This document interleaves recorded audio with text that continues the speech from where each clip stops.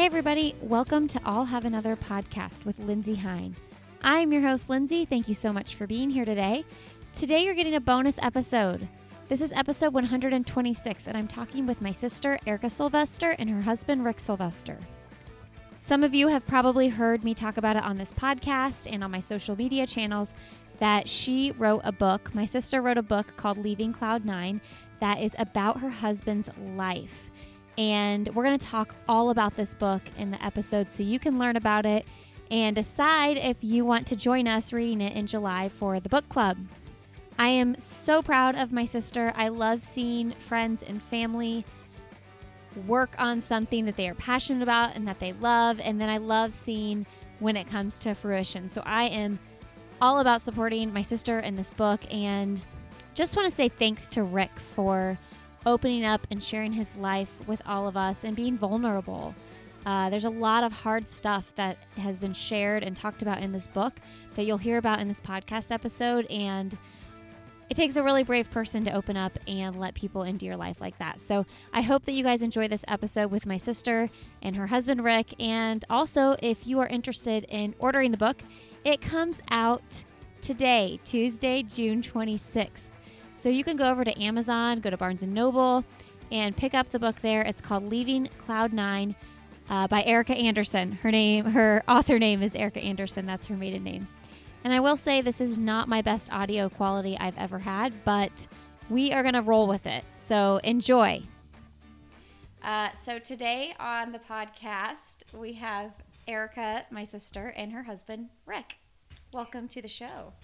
Thank you. Thank you. I just want to say thank you for having us, and thank you for your audience for listening. Rick, you're a regular listener, right? Absolutely. He hears about it through me. Yeah. Because I am probably the most dedicated listener that you have. I would say you and maybe Ashley Fizzerati. I just finished yesterday's episode this morning. Oh, with Kellen Taylor. Mm-hmm. Yeah. So some of you listening may have heard me talk with Erica before because we did a sister episode. It was episode 3 of the podcast, which I'm kind of embarrassed about my skills. Well, we also did the Christmas episode last year. We did That's the Christmas. The last time I think I was on. Have you been on a Patreon episode? Well, we recorded one, but the audio was bad, so we didn't do it. I know, but I feel like we've recorded another one too. No? I don't remember. You would know because you're a Patreon supporter. I know, but I don't remember doing one. Did you listen back to the episodes you were on? Oh, I think I did, but I don't like to listen to myself. It's like reading my writing. I don't like to read it after I've published it. I know sometimes people are like, does that make you cringe to listen back to yourself talk? And I'm like, not really. Maybe I'm just conceited. I like the way I sound. But I brought you guys on today because my sister, you guys, I'm so proud of her. And, well, I'm proud of Rick, too, because you were willing to share your story. She wrote a book called Leaving Cloud 9, and it's all about Rick's life, his childhood growing up, into adulthood, into life now. They have 2 kids. And I just finished the book, and it doesn't come out till Tuesday.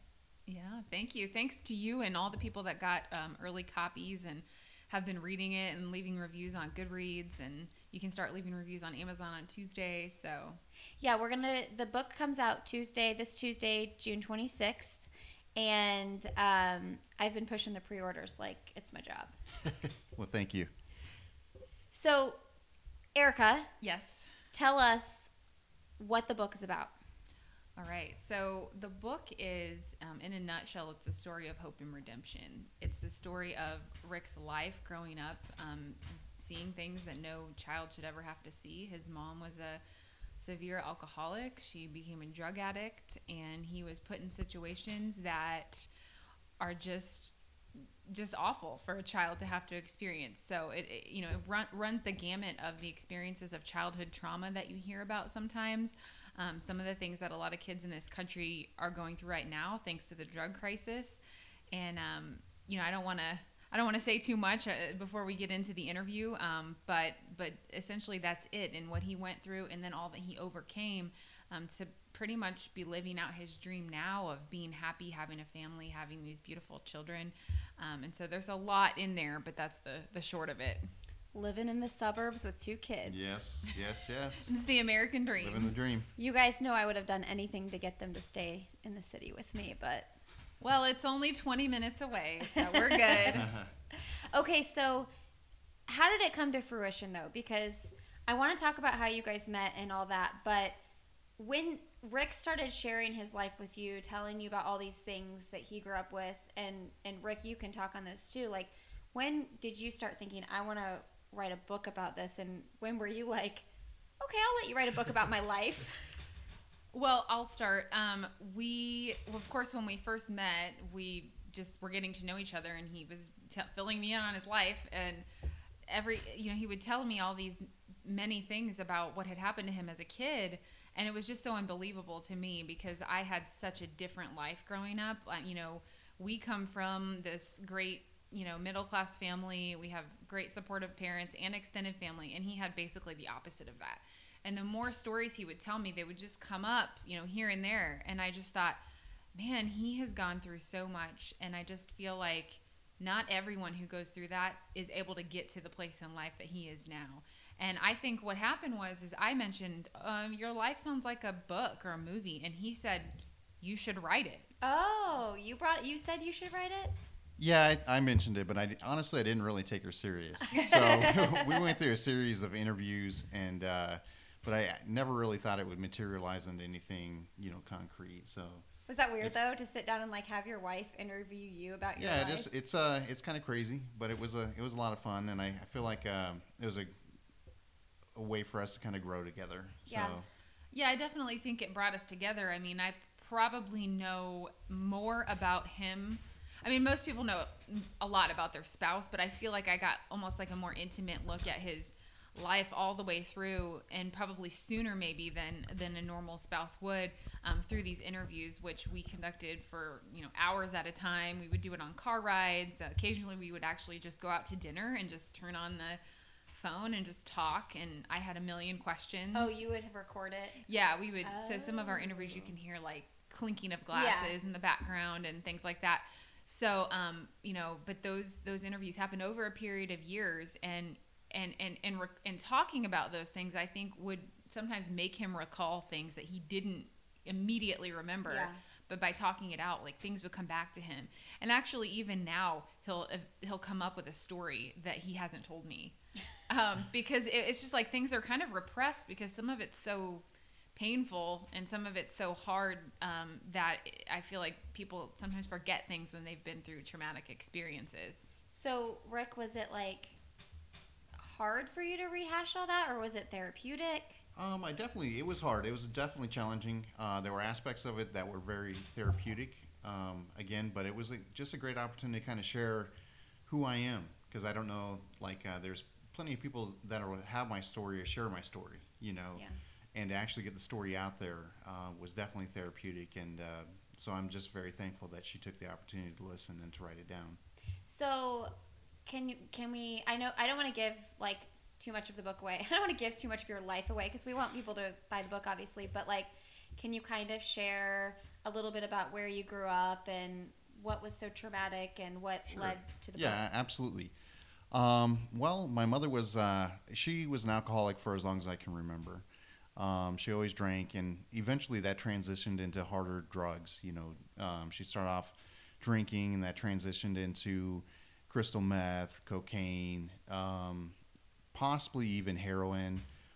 So needless to say, it wasn't an easy journey dealing with that type of environment, And you had your sister, though, which is your saving grace. Yeah, luckily my sister's like my homie. Yeah. So we definitely went through a lot, and she's kind of like if you ever win the Army, she's like a battle buddy. Yeah. So just somebody that's experienced hell and back. So she's definitely one of my closest friends. Nobody knows it like she does. Yeah, she's exactly. the only person. Exactly. Yeah. So she's lived it the same way I have. Well, it really is if you think about it, it is like going through a war together. Yeah. I mean, they both say that without one another, they don't necessarily know how they would have gotten through it. So.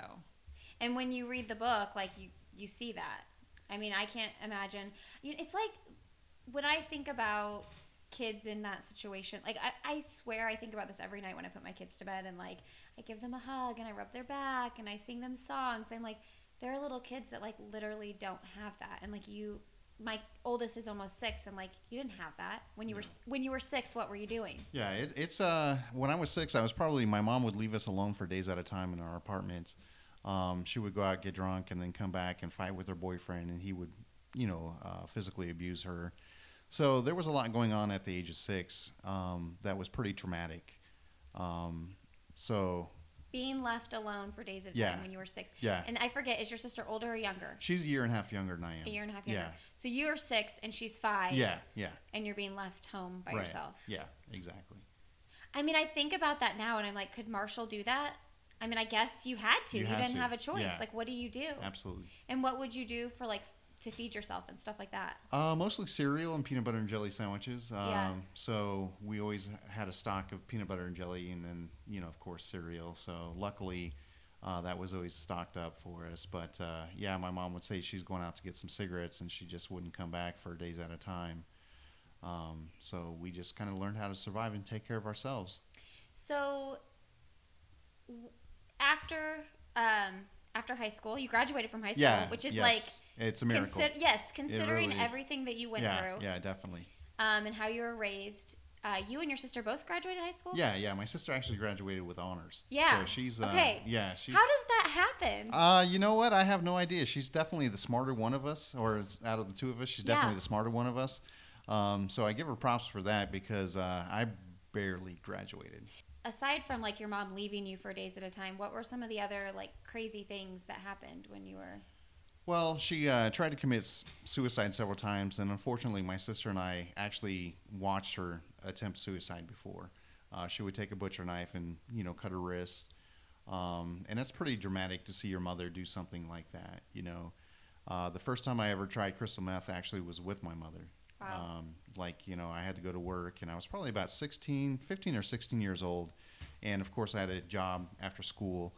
And I went into I was complaining about how tired I was. And she's like, yeah, just try this. And so I don't know if it's called freebasing, where you take aluminum foil and a straw and you kind of light it and it melts and then you inhale it. So that was like my first, luckily I never became addicted to any of those hard drugs, but I definitely, I guess, had an experimental stage. But the first time I tried it was with my mother, which... You kind of think about that today, or I think about it today with my own kids, and think about how awful that is, because, I could have became addicted to those drugs so easily, Yeah, I'm like, what? And people say that you can get addicted to crystal meth like the first time you try it. Yeah. I wonder what was it that it didn't stick with you? Like why? I wonder why. I really feel like it was God. Yeah. God had his hand in my life, whether or not I realized it at the time. But looking back on my life, I really feel like, God was holding my hand and protecting me. Yeah. So now that are you 40? yes, I am. I'm Are you- 41. Oh, you're 41. Yes, that makes me want to cry. You're So 41, sad. and you're a guy you'll drink a beer or whatever Yeah. when you come over to our house. And I mean, can you even imagine what your life would be like now if you would have gone down that road? I can't even fathom it. There were so many things so many bad decisions that I made that really could have affected. Yeah. Or when I was about 18 years old, I had a job at a video store, and I don't know. I think I've told you this story before. Oh, it's in the book. It's in the book. in the Oh book. well, He I, has read the book. yeah. It's been a I while. I embezzled or stole about $1,500 worth of which is not. It's a nice chunk of change for a small business, and Yeah. for an 18-year-old kid or 17-year-old kid, that's a lot of spending money. And I was pretty fortunate, because the owners found out I was doing it, and luckily they didn't press charges. I didn't go to jail, nothing, and I could have gone to jail, And that would have prevented you from going to the yeah, army. that would have prevented me Army, from joining the which army, the is- military, which is one of the best decisions I've ever made. So there And was then you use your GI Bill to yeah, go to college. yeah, exactly, So it's like exactly. all so this all ripple this, effect. all these decisions, I've been really fortunate not to get into any major trouble. How do you navigate becoming an adult with no dad, and a mom that's not functional? It's been very difficult. I mean, basically, it's trial or error. Any bad decision there is, I've definitely made it. So if there's a hard way of doing it, I definitely own the T-shirt. So I can definitely, the advice I can give you is don't do it the hard way. You know. Was it hard for you to decide that you were going to let the book be published? And I mean, because like Erica started writing the book. Yeah. And 2013. Right. It's right. 2018, and you guys are probably thinking, I don't know, is this ever going to actually be a thing? And then she got a book deal, which Yeah. we'll talk about.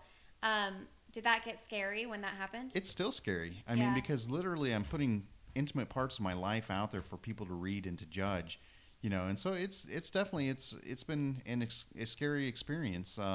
You know, I'm putting everything out there. I'm an open book, literally. You know, I have no problem talking about my childhood or my past, but letting everybody, strangers, letting people I don't know into my life is definitely an overwhelming thought. You know. And some But- of it, some of the book was more recent past. Yeah. Where he had made some Yeah. bad decisions. And Yeah. so Yeah. that's probably almost more anxiety inducing. Yeah, definitely. Yeah, so I want to talk about how you guys met and your marriage and all that. So, how did you meet? Match.com, baby. You are not the first guest on the show that have met through Match. Allison from Prep Dish. Oh, yeah, that's right. I've talked to 3 or 4 people that met that way. So, Match.com, okay. Yeah. We're giving Match.com a plug here. Yeah. Yeah. You Good know, old Match. If they want to pay us, that's fine. If you want a sponsorship, I don't know if Match. this is the right sponsorship. This is the Yeah, right most people podcast. that listen to your podcast might be married I already. wouldn't say most, but I would say like a good, I don't know, 60%. Yeah.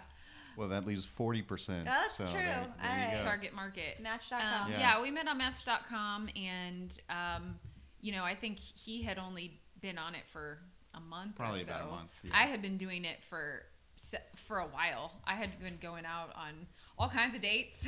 I had, you know, started this new thing where I was like, I'm just gonna go out on a bunch and like see if anybody sticks. You know, Sounds miserable. it wasn't that bad. I read a great book. So for anyone that is single, here's a great book. It's called How to Get a Date Worth Keeping, and it is. Is it really good? It's a great book, and it's what inspired me to go on all these dates. And who knows, I might have said no to him if I wasn't following the instruction in the book. So, Who wrote it? Henry Cloud, I think, you know, the guy who wrote Boundaries and Relationships and in Marriage. He's a pretty famous author, and it is Christian based, but honestly, it could be You can take the advice could no matter take what it you for believe. anything. Yeah. So, anyways, that's how we met, and it was pretty fast, and we. You know, I kind of like knew right away. It was one of those things where I wasn't asking myself if I wanted to go back out with him like I was all these other people.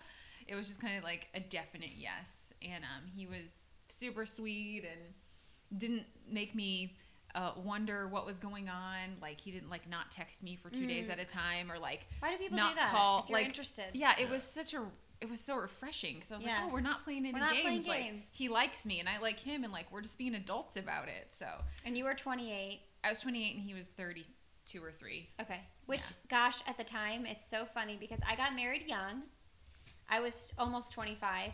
And I remember so clearly you were like, probably hated that, like, I always had the boyfriend, then I got married, and you thought 28 was so old, though. Oh, I thought it was so and old. it's so young now that I'm 34. I and know. You're 36, I was like, I'm oh my gosh, like I'm 28 and I'm not married And it's yet. like, and people that are listening that are single in their 20s now and their 30s are probably laughing, like, what are you talking about? And now looking back at 36, are you like, oh, that's not very old? Yeah, I definitely have a different perspective now. I mean, like I needed to get the ball rolling, you know, so I could have some kids and all that. But you know, it all worked out just fine.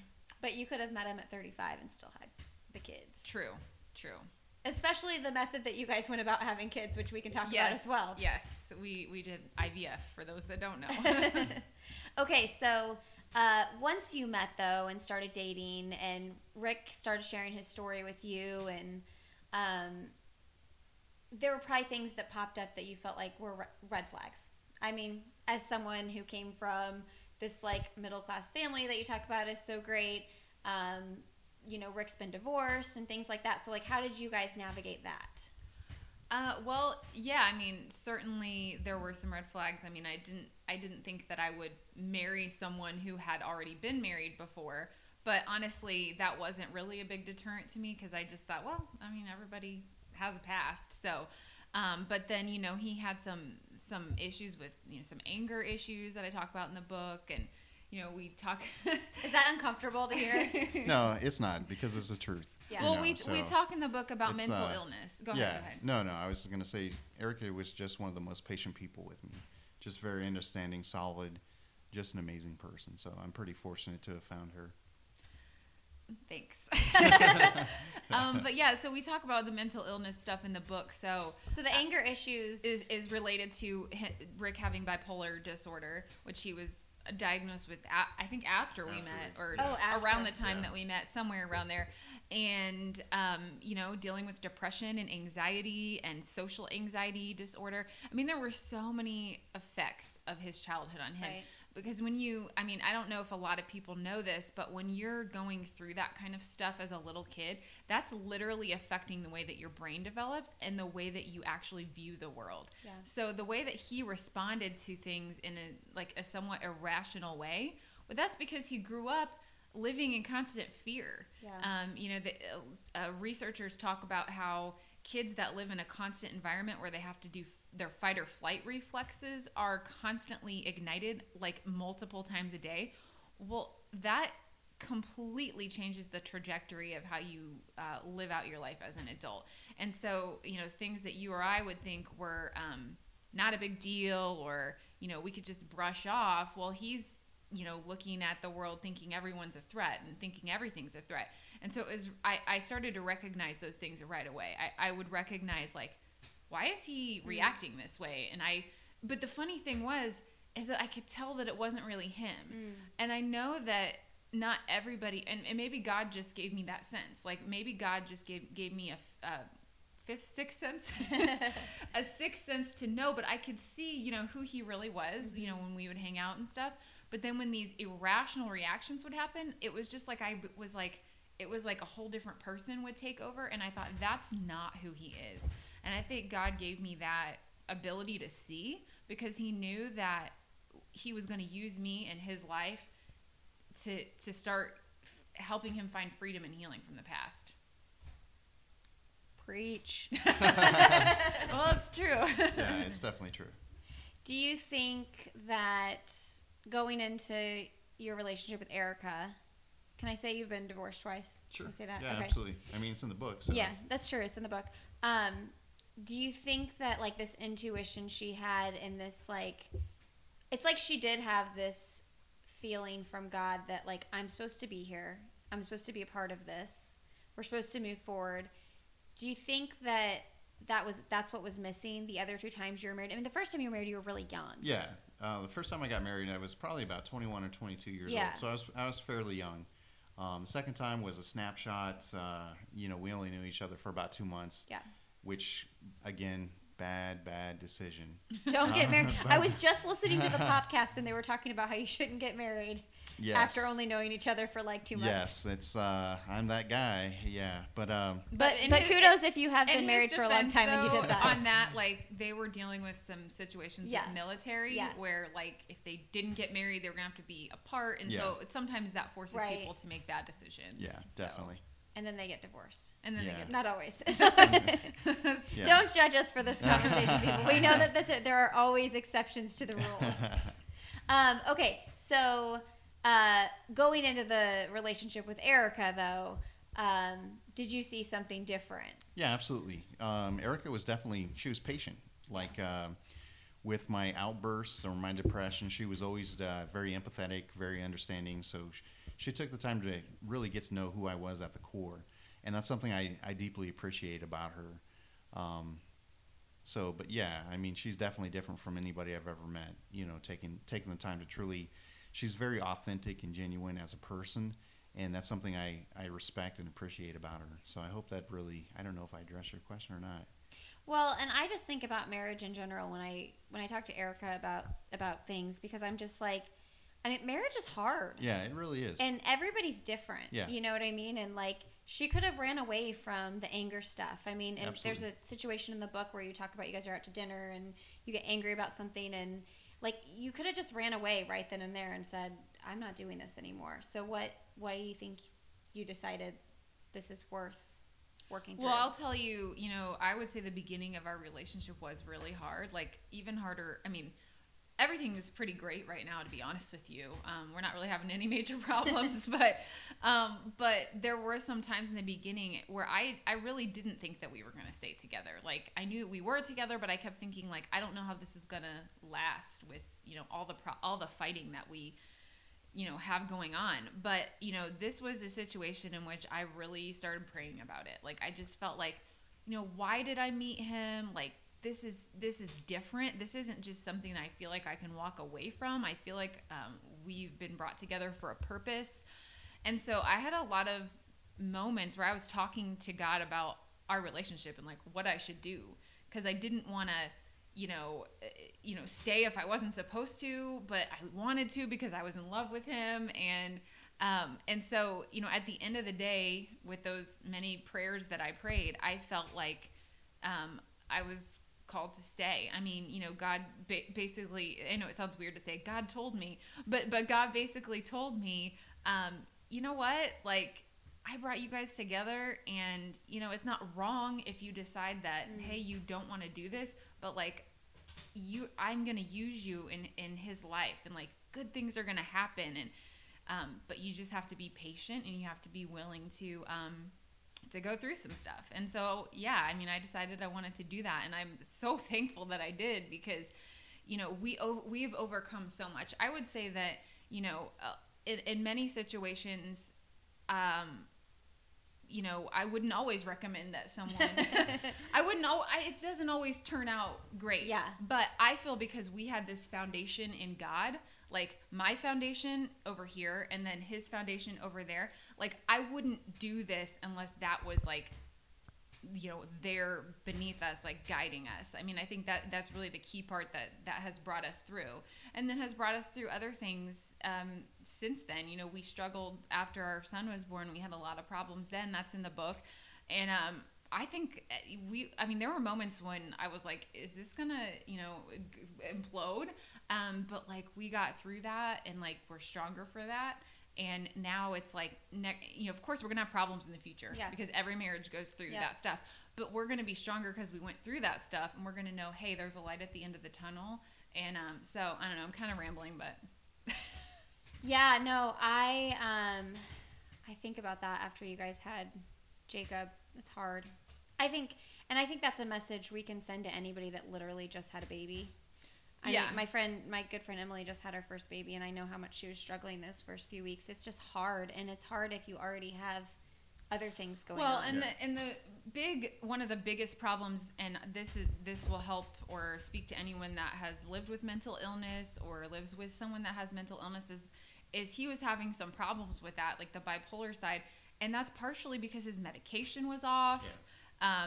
And that's why it goes to talking about how important it is to like make sure that you're getting your medication right, and that's not easy. No, because they have to try out so many different. You have to try different combinations. You have to make sure you're like keeping your appointments.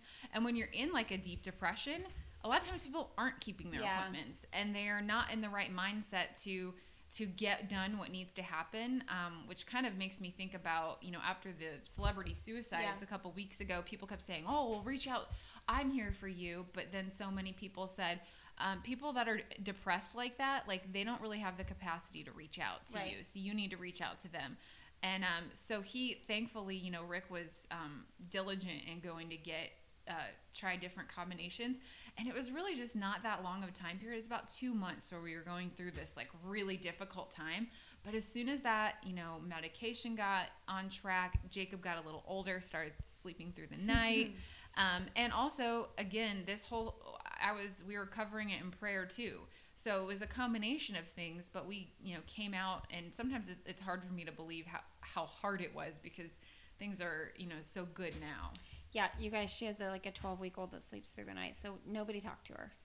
Yeah, I mean, we are like That's not fair. she sleeps. Yeah, we That is haven't had not- any sleep deprivation with Abby. But I like, can't even. Don't talk to me. But I think that's I think that's I think we deserve it after what we went through with Jacob. So So tell me, there's a reason you wrote the book. So what's the message, Rick, that you want to send to somebody who, I don't know what the odds are of like a 15-year-old kid going through your exact situation. Yeah. I was going to pick this book up. Sure. But what, maybe someone that's 30 that went through it Yeah. and they're struggling now to get on track. What's the message? Well, I think that the purpose of the book is we all hurt, we all struggle.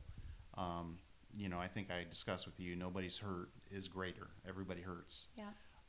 And I would hope that this book speaks to the heart and soul of an individual that needs help.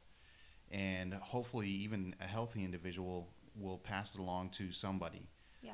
Because it can speak to anybody. And like I said, there's so many stories like mine out there. And I just really hope that the book has an opportunity to really set a foundation for somebody and help them out of whatever issue or situation that they're in. So I think that's the primary purpose for the book. When you hear someone like, I feel like this has to be hard. When you hear for someone complain about things that are relatively just like not a big deal, and you see someone coming from such a easy place in life, like I did, Sure. like Erica did, Sure. is it hard to not be judgmental? It's hard not to judge, yeah. Yeah. But I think that's true with everybody. Yeah. Like I said, everybody hurts. Yeah. And so my pain is no more than your pain, your vice versa. Your pain is no greater than mine. And I think that if you recognize that people just hurts and, you kind of get empathetic to that situation. So, I mean, yeah, it's hard not to be judgmental.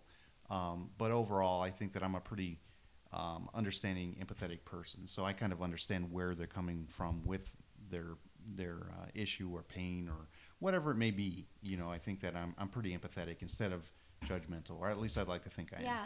Well, I think you are. Is it hard though when you see someone? I feel like I put myself in your shoes if I could. I mean, like, and try to envision how I would look at things. Yeah. And I feel like I would be like, just get over it. Just move on. Just do what you need to do. Like, I was dealt the worst hand possible at the first 18 years of my life, and I figured it out. Well, there's somebody that always is dealt a worse hand. So It's true. there's somebody out there that's had a worse life than I have had. And so for me to kind of judge other people's situations and say, well, get over it, what I'm doing is discounting their feelings Yeah. and making their hurt kind of ungenuine, when that's the reality that they know. That's the hurt that they know. And so if I were to do that, I'm discounting their feelings, and that's not fair to them. So, although I think that it is easy to kind of put on the judgment hat and say, get over it, put on your big boy pants type of situation, I try not to, because, again, I don't want to discount somebody's life experiences. Yeah. And so many times you don't even know really This is what true. someone has Yeah. been through. I mean, Rick has, one of the things he reiterated to me in the book again and again was that he always feels like he was wearing a mask. I mean, I don't know that you feel that so much anymore because you have come through and and healed in so many ways, but felt like he was wearing a mask because you look at him and he's, this like normal looking guy, blonde hair, blue eyes, has a great job with the federal government, has a good family, but like nobody knows what he's been through, and he would feel like people were maybe assuming that he came from a privileged background, and never really aware that, hey, you're talking to someone who's been through it and probably worse than what you've been through. Yeah, I think that I'm a clean-cut guy, and I think that people kind of people kind of prejudge, just by outer looks. Yeah. So I feel like I have a mask on. I feel like this is my mask, and people don't see the hurt and the pain inside. And so if I were to discount or kind of judge somebody on their situation, I'm taking away from them, and I truly don't know their background. I don't know what they've been through. So they might be just having a bad day, or it might be something that's a little bit deeper, so I try not to judge people, Tell me about how the trauma that you went through as a child and the mental illness thing we've talked about, the bipolar disorder. How does that affect you in like social settings? It definitely handicaps me. Yeah. I'm a very introverted person. I'm very shy, and I think that a lot of that has to do with my upbringing, and unfortunately, it's affected me. It's something that I've actually disliked about myself for the longest time. I wish I was a social butterfly like Erica. She can go in a room and make friends with anybody, but unfortunately, that's just not who I am. And it's taken a very long time to kind of embrace and accept who I am as a person. But yeah, it's affected me, I guess, in a negative way. I'm not able to connect and bond with people on a certain level like I'd like to. But it's just who I am. Yeah, and then the upbringing part, like it still kind of affects like the way that he looks at things irrationally still sometimes, because he'll think that someone is upset with him, or he'll think he annoyed someone, or he'll think he sounded silly or something, and he'll ask me about it, and I'll just be like, no, you were fine. But that stuff from his background is still sometimes invading his mind, and unfortunately that's the thing. Even though he's come so far, like mentally and spiritually, the effects of like they're called adverse childhood experiences, like they can last a lifetime. Yeah. And that's the sad reality of what a lot of parents like put their kids through, not realizing like, hey, you're gonna screw them up in some way for the rest of their lives.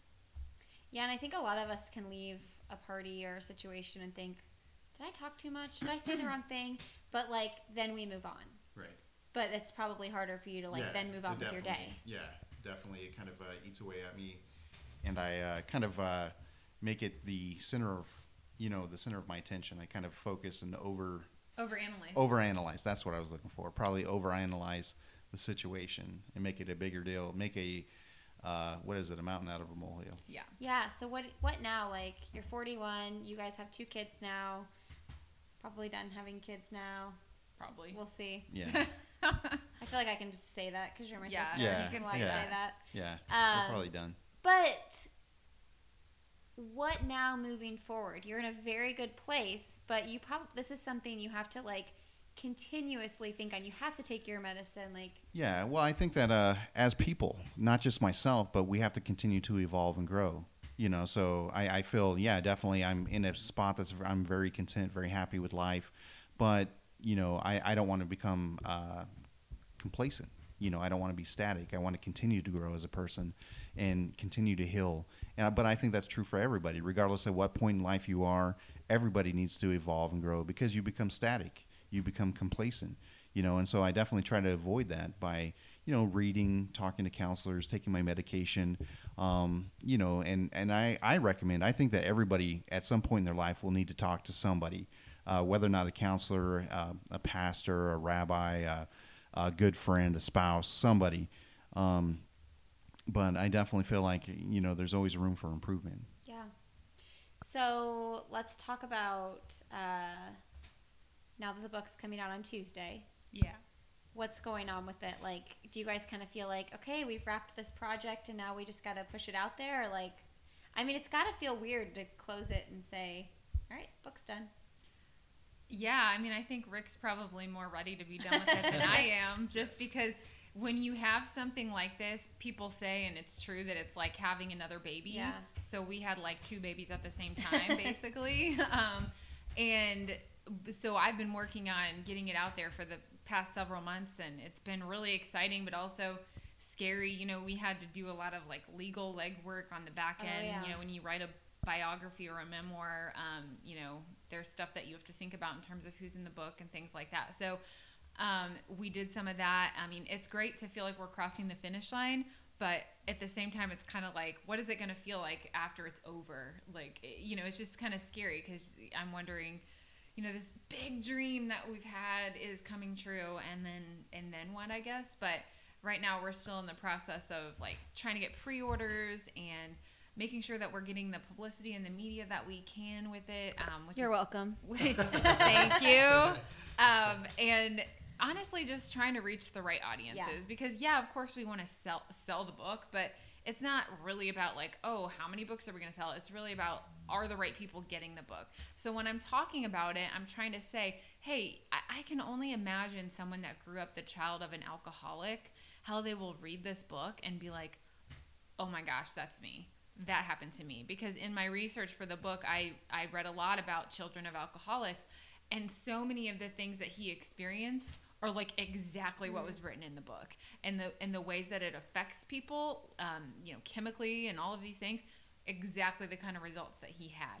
And so there's probably thousands, maybe millions of people around the country that will recognize themselves, and I'm hoping that they won't feel so alone.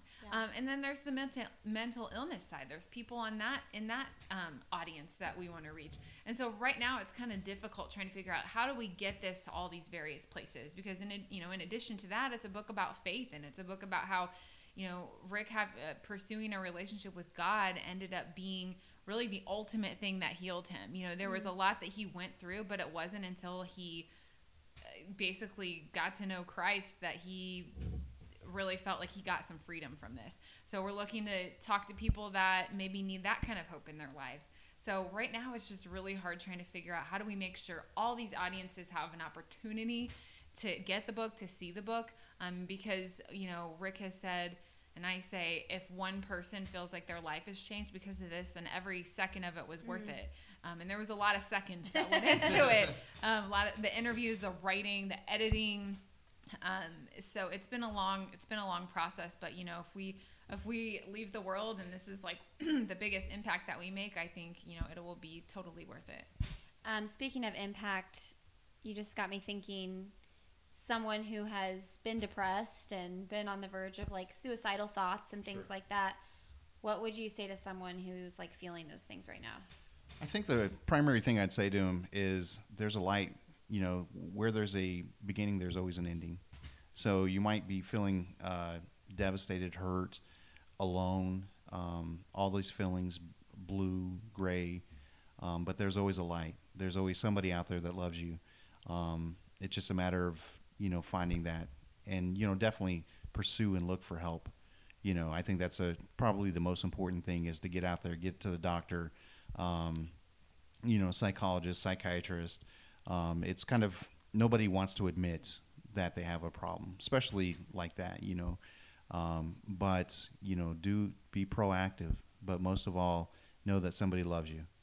What would you say to someone who's in the shoes of a friend of someone that is seeing signs that they might be depressed? I think that it's just important to be there. Let them know that they're not alone, even if it's you feel like a burden to that person. Yeah. Even if you feel they may withdraw, they may be not very interactive with you, but still push yourself into their life. Make your presence known. Because again, with depression, you're going to withdraw. You're going to push people out of your life. And so you might, as a friend, you might feel unwanted, but know that you're needed. Yeah. And feel, just love that person. What would you have done when you were like at the very bottom and a friend came over and just said, like, we're going to the doctor right now together, like, we're going to go do this? Would you have said, no, get out of my house?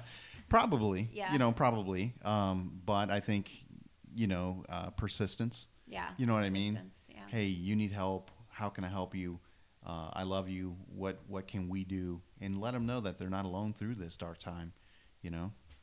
Go ahead. Erica's raising her hand. You want to ask Rick? Well, yeah, because I think this is a key part of the book that I just want to hear your thoughts on, which is, you've told me that you hit an emotional rock bottom. Like, you were at a place where you felt like you were so far down emotionally and like mentally and spiritually that you could do nothing but pray, basically. When was that? Probably around the time that we met. Yeah, definitely during the time that we met. I think that one of the rock bottom or the lowest points that I've been, I was in my 30s, and I can't believe I acted this way. But we were out, Eric and I were out, and I was drinking, of course, and I had a little bit too much to drink.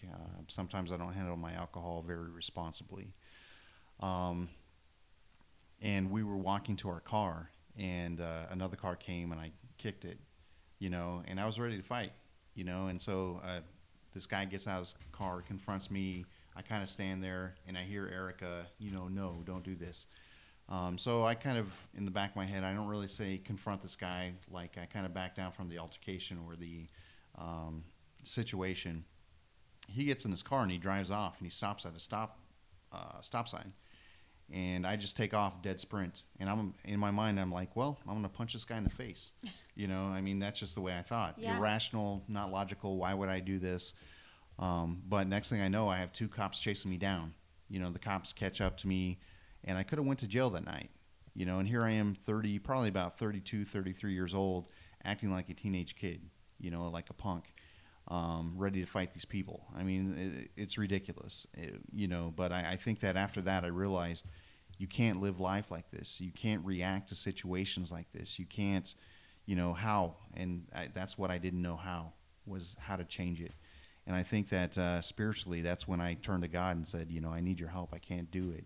The decisions I make are not going to lead me in the right direction. I'm going to end up in jail, and I'm fortunate that I never went to jail. So I think that's probably when I hit rock bottom. And did you feel like, The interviewer's coming out. I know, here she is. Well, she wrote the book. I just don't want to miss this because I think it's so important because you felt like you did that. You reached out to God. You didn't go to church until you met me. That was around the time that you started going to church. You started having a prayer life. You had never had that before. You read the book The Circle Maker by our pastor Mark Batterson, and all of these things kind of together. You felt your heart start to change, right? Yeah. There were definitely. It wasn't like an overnight transformation. It was definitely, I had some growing pains along the way. But not to sound too corny, but in Mark 10:27, it says that these things are not possible by a man, but not with God. All things are possible with God. And I truly believe that. So for your audience members that are not Christians or not of faith, I apologize. You don't need to You don't apologize. need to apologize. We could be talking to somebody that has a Buddhist faith, and they could talk about their God. It's absolutely. good. But I just feel that I've grown, and I don't mean like tiny. I mean I've grown into a new, unrecognizable person, and I think that's strictly through the power of God. So I don't know if that answered your question. Yeah, it's true. It was like, literally, it was like watching a miracle take place because Lindsay could probably even tell you herself. I would tell her some of the things that we were going through. And she didn't tell me anything, Rick. It's well known that I pretty much tell Lindsay and then my best friend Michelle like everything. So anyways, Lindsay could probably tell you that she's noticed a massive difference. I mean, I don't have much to tell her anymore other than like the normal annoying stuff that your husband does. Your spouse does. First of all, there's no annoying habits that I have. It truly was. It was a time that like strengthened my faith in a way that I couldn't explain because I was sitting here like praying very specific prayers about his anger and his irrational stuff and like all of these things, like his healing from all the things that his mom did to him, which by the way, he was just like deep, like his wounds were deep when it came to his mom, and he was not over it. Like his sister, who's in the book, you'll see, she really experienced things very differently to the point where she kind of just cut their mom off and was able to move on in a more healthy way because she, found a wonderful guy to marry. She had little kids, pretty quickly. But for Rick, he was alone so much and in all these dysfunctional relationships, and he had this care and compassion and love for his mom that was almost inexplicable. I mean, it was his mom, but he just was not, he couldn't get past that. And he's now in a place where I would say like you are scarred, but like the scarring is, it's just a scar now. It's not still festering. And that was through God, I think. Yeah, I definitely agree with that. I think that, my mother, she was a horrible, person, but I'll always love her just for the simple fact that she's my mother. I believe that she genuinely did the best that she knew how to do, which unfortunately wasn't healthy. So I don't know. I'll always love my mom. And we didn't even bring up the fact that you grew up with no dad, or we did a little bit, but how does that affect how you feel as a dad yourself? Well, I mean, it's definitely challenging to be the man, to be a father without having that example. You know, so it's definitely, there's challenging aspects of it. But I don't know. I hope I don't overcompensate. But I guess in later on in life, if my kids are like, my dad hugged me too much, if that's their Well, biggest problem in life, they're they're gonna be doing good. all right. Yeah. You know, so I don't know. I just hope that as a father, I meet and exceed any expectation. Yeah, that's hard because I mean, this is such an overused phrase, but I just can't imagine. I mean, when I see how Glenn treats our kids Yeah. and what he does with our kids, I'm like, he's 100% modeling his dad. Yeah, yeah. You know, so like to just go into this without having that model. Yeah, it's definitely flying blind. But it also, and you talk about in the book, Erica talks about in the book that you've said, it gives you the extra motivation to like do everything how it should be or Yeah. how it people Yeah, perceive definitely. it should be done. Sure. And to give your kids. Yeah. Well, I can say that this is going to sound cliche, but I never knew the type of love you would have until we had our kids. And I love them with the deepest, most intimate part of who I am as a person, as a man. So I just, and looking at feeling that love and having that compassion for these children kind of makes me wonder what was wrong with my mom and why Yeah. she didn't seek help. When you have these gifts, and that's what children are, they're truly a gift from God, why you wouldn't want to change your life or transform or at least attempt. Okay, so our interview got cut off for just a quick second, and I'm not sure where it left off, but we're re-recording, so we're just going to jump right back in. Okay, you can just kind of it's kind of like learning the person's personality. Everybody's all obsessed with the Enneagram lately. I know. Have you guys taken it? What is it? Yes, we We took took it once. We're basically complete opposite on every question. What were you? Do you know what numbers you were? I was a 4. What was Rick? I don't remember. Do you remember? No. Whatever I don't is- even remember. He's taking like, it. I don't think I actually took the test. Yeah. Well, I can just our personality type. Like we did a personality compatibility test before we got married, and it was basically like you guys are not. Don't compatible. get married. Basically, I mean, it basically said that. But I feel like so many couples, I hear them say, "Yeah, we're totally different, and opposites attract," and so every couple is different. I would so say Glenn and I are pretty different. don't rely on a personality test to decide the fate of your love life. What's But a 4? I'm pretty. I haven't taken that whole test, but I'm pretty sure I'm a hard 7. yeah, I got a 7 once, and I got a 4 again. 4 is a romantic. I don't know. You're a pretty wear my heart on my sleeve kind of like sappy person. So I am can a see that. sappy person. But anyways, yeah. So, but honestly, knowing your spouses or your Yeah. even friends, knowing their personality type, and then understanding why they say things or do things the way that they do, I think that gives you so much insight, and I think it can really help your relationship. Yeah, I need to do that. I need to take the Enneagram. Yeah, I mean, there's To make one do a it. free version. Well, that's and the one I there's took. a- I think it was like 122 like real quick questions. Yeah, but then you can do a paid version that's much more in depth, and How long does it take though? it's pretty long. And I don't know about you, but sometimes I'm like, well, I don't know the answer. I know, and then you're like, is this like making or breaking if I'm a 7 or a 4? Exactly. But it's interesting. It's interesting because, well, actually, one thing on that, which I thought about in regards to the book, is when I was taking the test and I answer the questions and knowing, I always know what Rick's answer would be. Anyways, at the Yeah. end, I could tell what personality type he would be. And it's actually the opposite of the type of person that becomes an addict. So, like, a 7 is actually more likely to become addicted. I Like, could see that. You're not bad to be a 7. It's not bad to be a 7, but most people that are addicts actually are Our 7s. And his personality type, he just doesn't have an addictive personality type. It's a rock. And so I Personality of a rock. think, no, That's a good thing. Thank God, though. Yeah. Right? No, but Yeah. he's very like, he likes Excel spreadsheets and he's quieter. Super nerd. So it was interesting because I thought maybe that's another reason why he never actually. Yeah, no, became that makes addicted. sense for sure. I think about that. I had these after I had my major surgery in 2013, I had these pain pills that they gave me, and I held on to those for like 4 years because I was like, well, what if I get like really sick one day and I just like need something for me? So part of me was like nervous to have those pills in my dresser because I was like, why do I want to keep these so badly, I think I had them for like 4 years though, so that kind of tells me that you're not an addict. Yeah. I mean, there were like 10 of them. And I did use them a couple times for like random sicknesses though. Well, yeah, but I mean that's what they're for. Is like if you're having pain. Well, right, but usually if you're having like stomach pain, that's because you're just sick, you don't really need like a Vicodin. Or you shouldn't just have access to that. Well, yeah, they're trying to cut down on that in the federal government these days. This is true.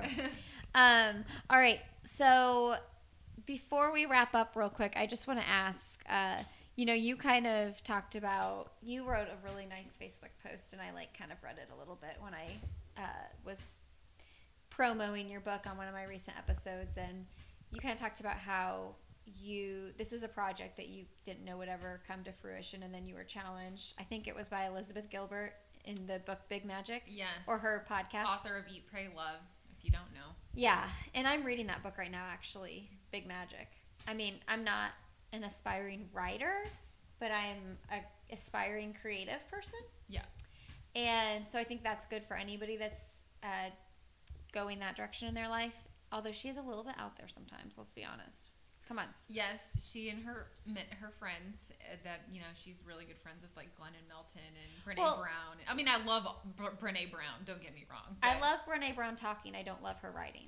Yeah, same. But one of the things Elizabeth Gilbert says that I'm like, okay, come on, is like if you have an idea and then you don't go for it, and then someone else gets the idea, she's like, and the universe just like gave that idea to that person. Yes, she did say so that like that it could be used. And I'm like, I don't know. I think they kind of just like came up with the same idea. I don't know that the universe had anything to do with it. Yeah, I don't know that I would give the universe that much credit. But regardless, she has really good things to say, and I am renewing the book for the second time. Well, it was really your book hijacked my reading. Yes, of Big Magic. Of course. Well, it was really the podcast. I listened to the podcast before I read Big and her Magic. podcast is called Big Magic. Yeah. Yeah, and then the podcast is called Magic Lessons. Magic Lessons. Which I don't think she's doing it anymore. But her, it was either her wife or her girlfriend died. Recently? Last year. I didn't know that. I don't know if they got married, but it was right at the ending of her second season of the podcast, and so I think she just kind of was going through a lot and never got the podcast started that again. Makes sense. But it's essentially talking to creatives of any kind. So whether you're a writer, a painter, a dancer, a podcaster, anybody that's a creative person, an Excel spreadsheet lover. Yes. And it encourages people not to don't give up just because you're not becoming a New York Times bestseller. Don't give up just because you're not number one on iTunes, because if you're truly a creative, you're not doing this for that recognition. Sure. And so when I heard her podcast one day talking about this, and I've said this in a couple other interviews, but there's that phrase, what would you do if you knew you couldn't fail? That's what it was. And that's what people always say. But then she says, no. What would you do even if you knew you would fail? And to me, I was like, I would finish writing this book, whether or not it becomes a success, whether or not it's ever published in any way. Like, I would finish writing this book because for the love of the story, I felt the story was presented to me to tell it. Like, I'm a writer. And so that clicked with me. I mean, it just clicked with me. This one moment as I could even tell you where I was. I was taking a walk down my road, and I remember exactly where I was when I heard that, and I was like, that's it. And I was like, well, I have to do it. And that's when I kind of went back home and I said, I'm going to finish this. And I started putting dedicated time into it. So on Sunday afternoons, I would be like, you know what? I have to sit in my room and I have to write for 2 hours. And I have to write until I get it done. And that's the only reason that the book ever got finished, is because I believed that I was basically called to finish it. I mean, why hasn't Elizabeth Gilbert endorsed your book? Well, I'm not sure. I did write a blog post about this, if you want to look it up, and I tagged her on Twitter and Facebook and Instagram, and she's actually responded to an Instagram comment that I know that my friend Michelle left on her. I think I saw that. And so I thought, so she responds to things on social media. Maybe, yeah. And so I do wonder if she ever saw it, because I have that verified blue check mark on Twitter, so it's easier to see when someone tags you. I always wonder, though, like, is that really that person, or is it like their minion? Well, you can tell. They're like you people. can tell, though. That's true. I never know. I don't know. Sometimes I feel like, is that your assistant tweeting me back? Maybe. depending on who it is. All right, guys. So you guys can pick up the book, Leaving Cloud9, Amazon. Barnes & Noble. And Amazon, Barnes & Noble, ChristianBooks.com. You can go to leavingcloud9.com for all the places and for a trailer and like all the endorsements and all that kind of stuff. I'll put the link in the show notes, lindsayhine.com. All right, let's do end of podcast questions. Oh, okay. I didn't prep you, Rick, so Okay. you just have to go. What's one thing professionally or personally you haven't done that you would like to do? Skydiving. Oh, Really? and Erica's already done that. Yeah. Well, I'll do it again. Okay. Would you really do it again? Or maybe a hot air balloon might be my If speed. he did it, It's more. That's like Grandma Carol. Reminds me of the grandma. I would do skydiving again if he did it, but I definitely, I do want to do the hot air balloon. I thing. would never skydive. You know who else went and skydive? Glenn. And he's not like a fearful person, really. Okay. I think we say that because I think I'd probably just close my eyes during the entire trip and miss Yeah. out, you know. So then you're missing so the I'm entire missing the entire experience. experience. Yeah. I think that Glenn made that decision when our friend Abe, he was a Navy SEAL. He is a Navy SEAL, and he said, you know, he jumps out of airplanes a Yeah. million times, and he's like, but if this wasn't my job, I would never do it. So it's like, okay, I'm never going skydiving. Okay, well, what's your thing? My thing, oh gosh, there's so many, but like one thing that comes to mind is running a marathon and one of the big five. So like there's like 5 big international marathons, like South Africa, Australia. I don't know what the other ones are, but Or you're not talking about like a world marathon major? I don't. Because know. then you've run Chicago. That's a marathon. Oh major. no, I'm talking about an international marathon. You want to run an international marathon. So like either the South Africa marathon or the Australia marathon is the two that come to mind. And one of these days, I'll convince Erica that she'll let me coach her to Boston qualify.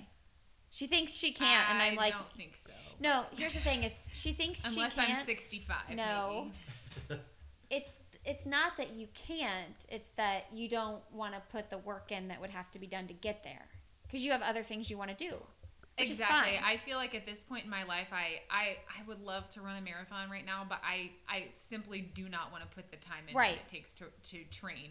So I'm doing a half marathon this fall, and that's taking enough time. Yeah. Just even for that. So. And like that's respectable, and people should.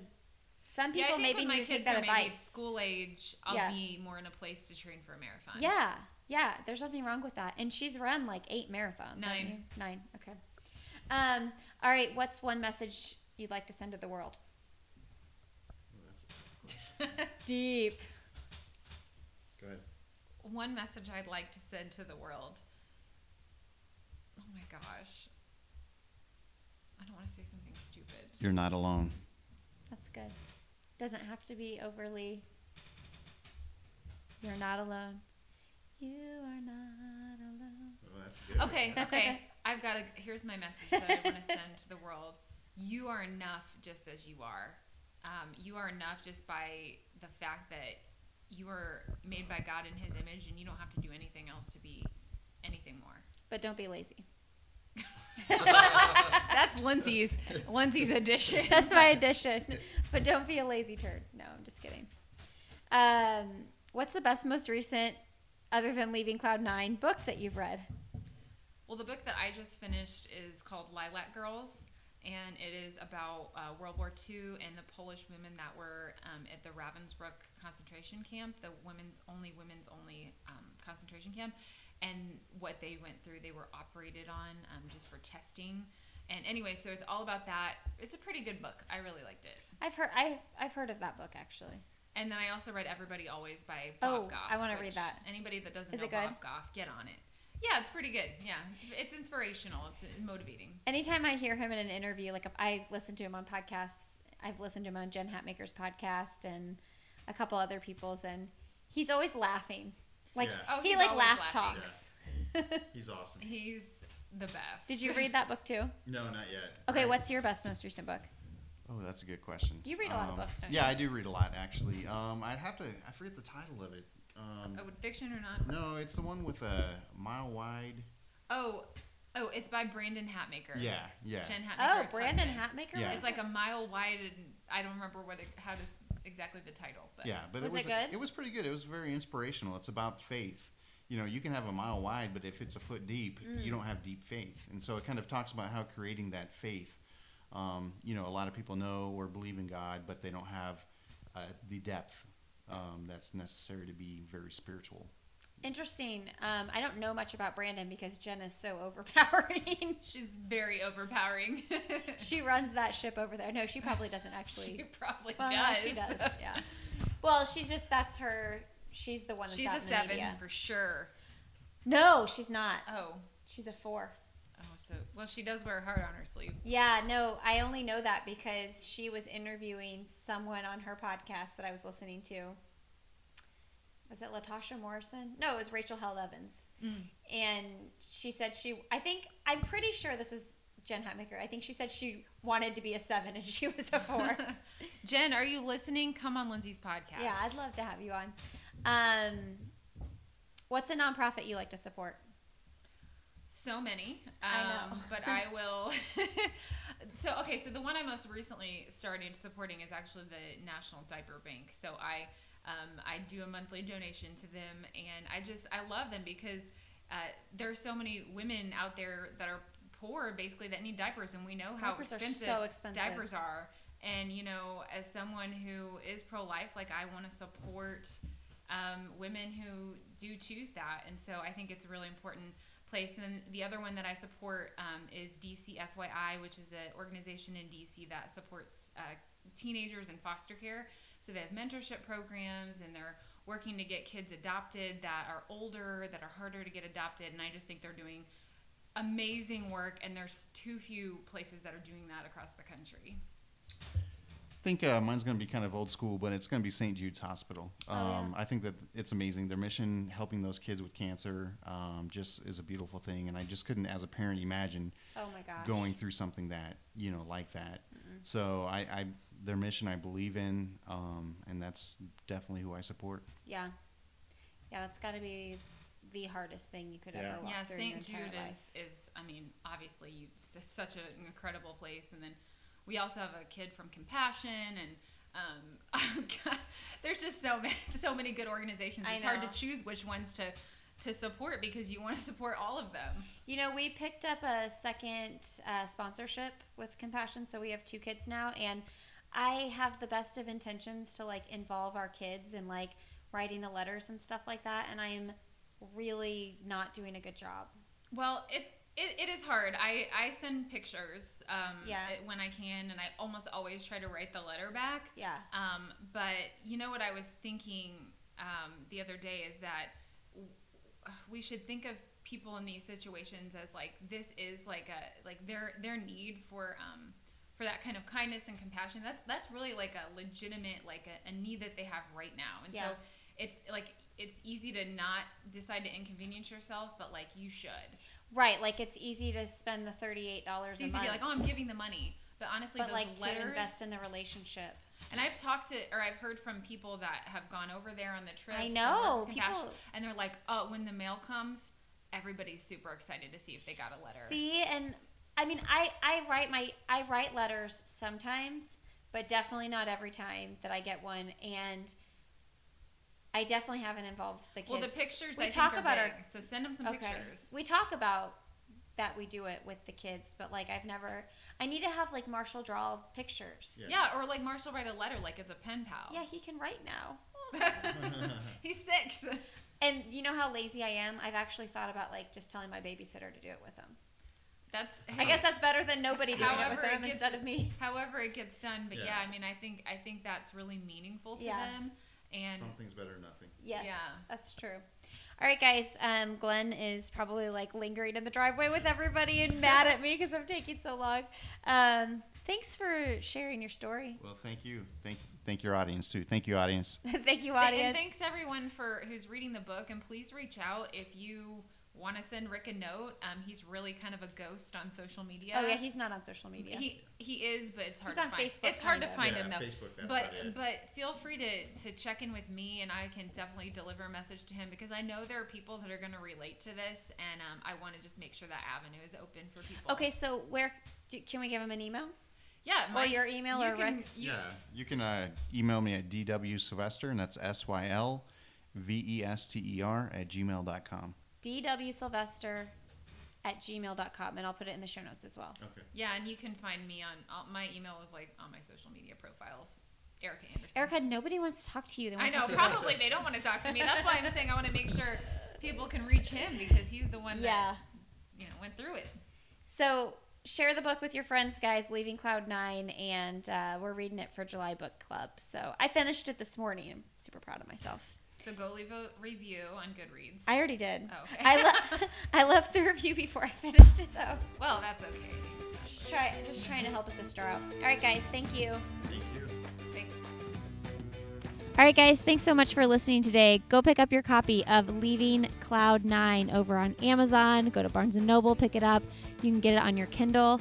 Thank you, Erica, and thank you, Rick, for coming on the show. And a new episode will drop this Friday in your regular feed. Have a great day, everybody.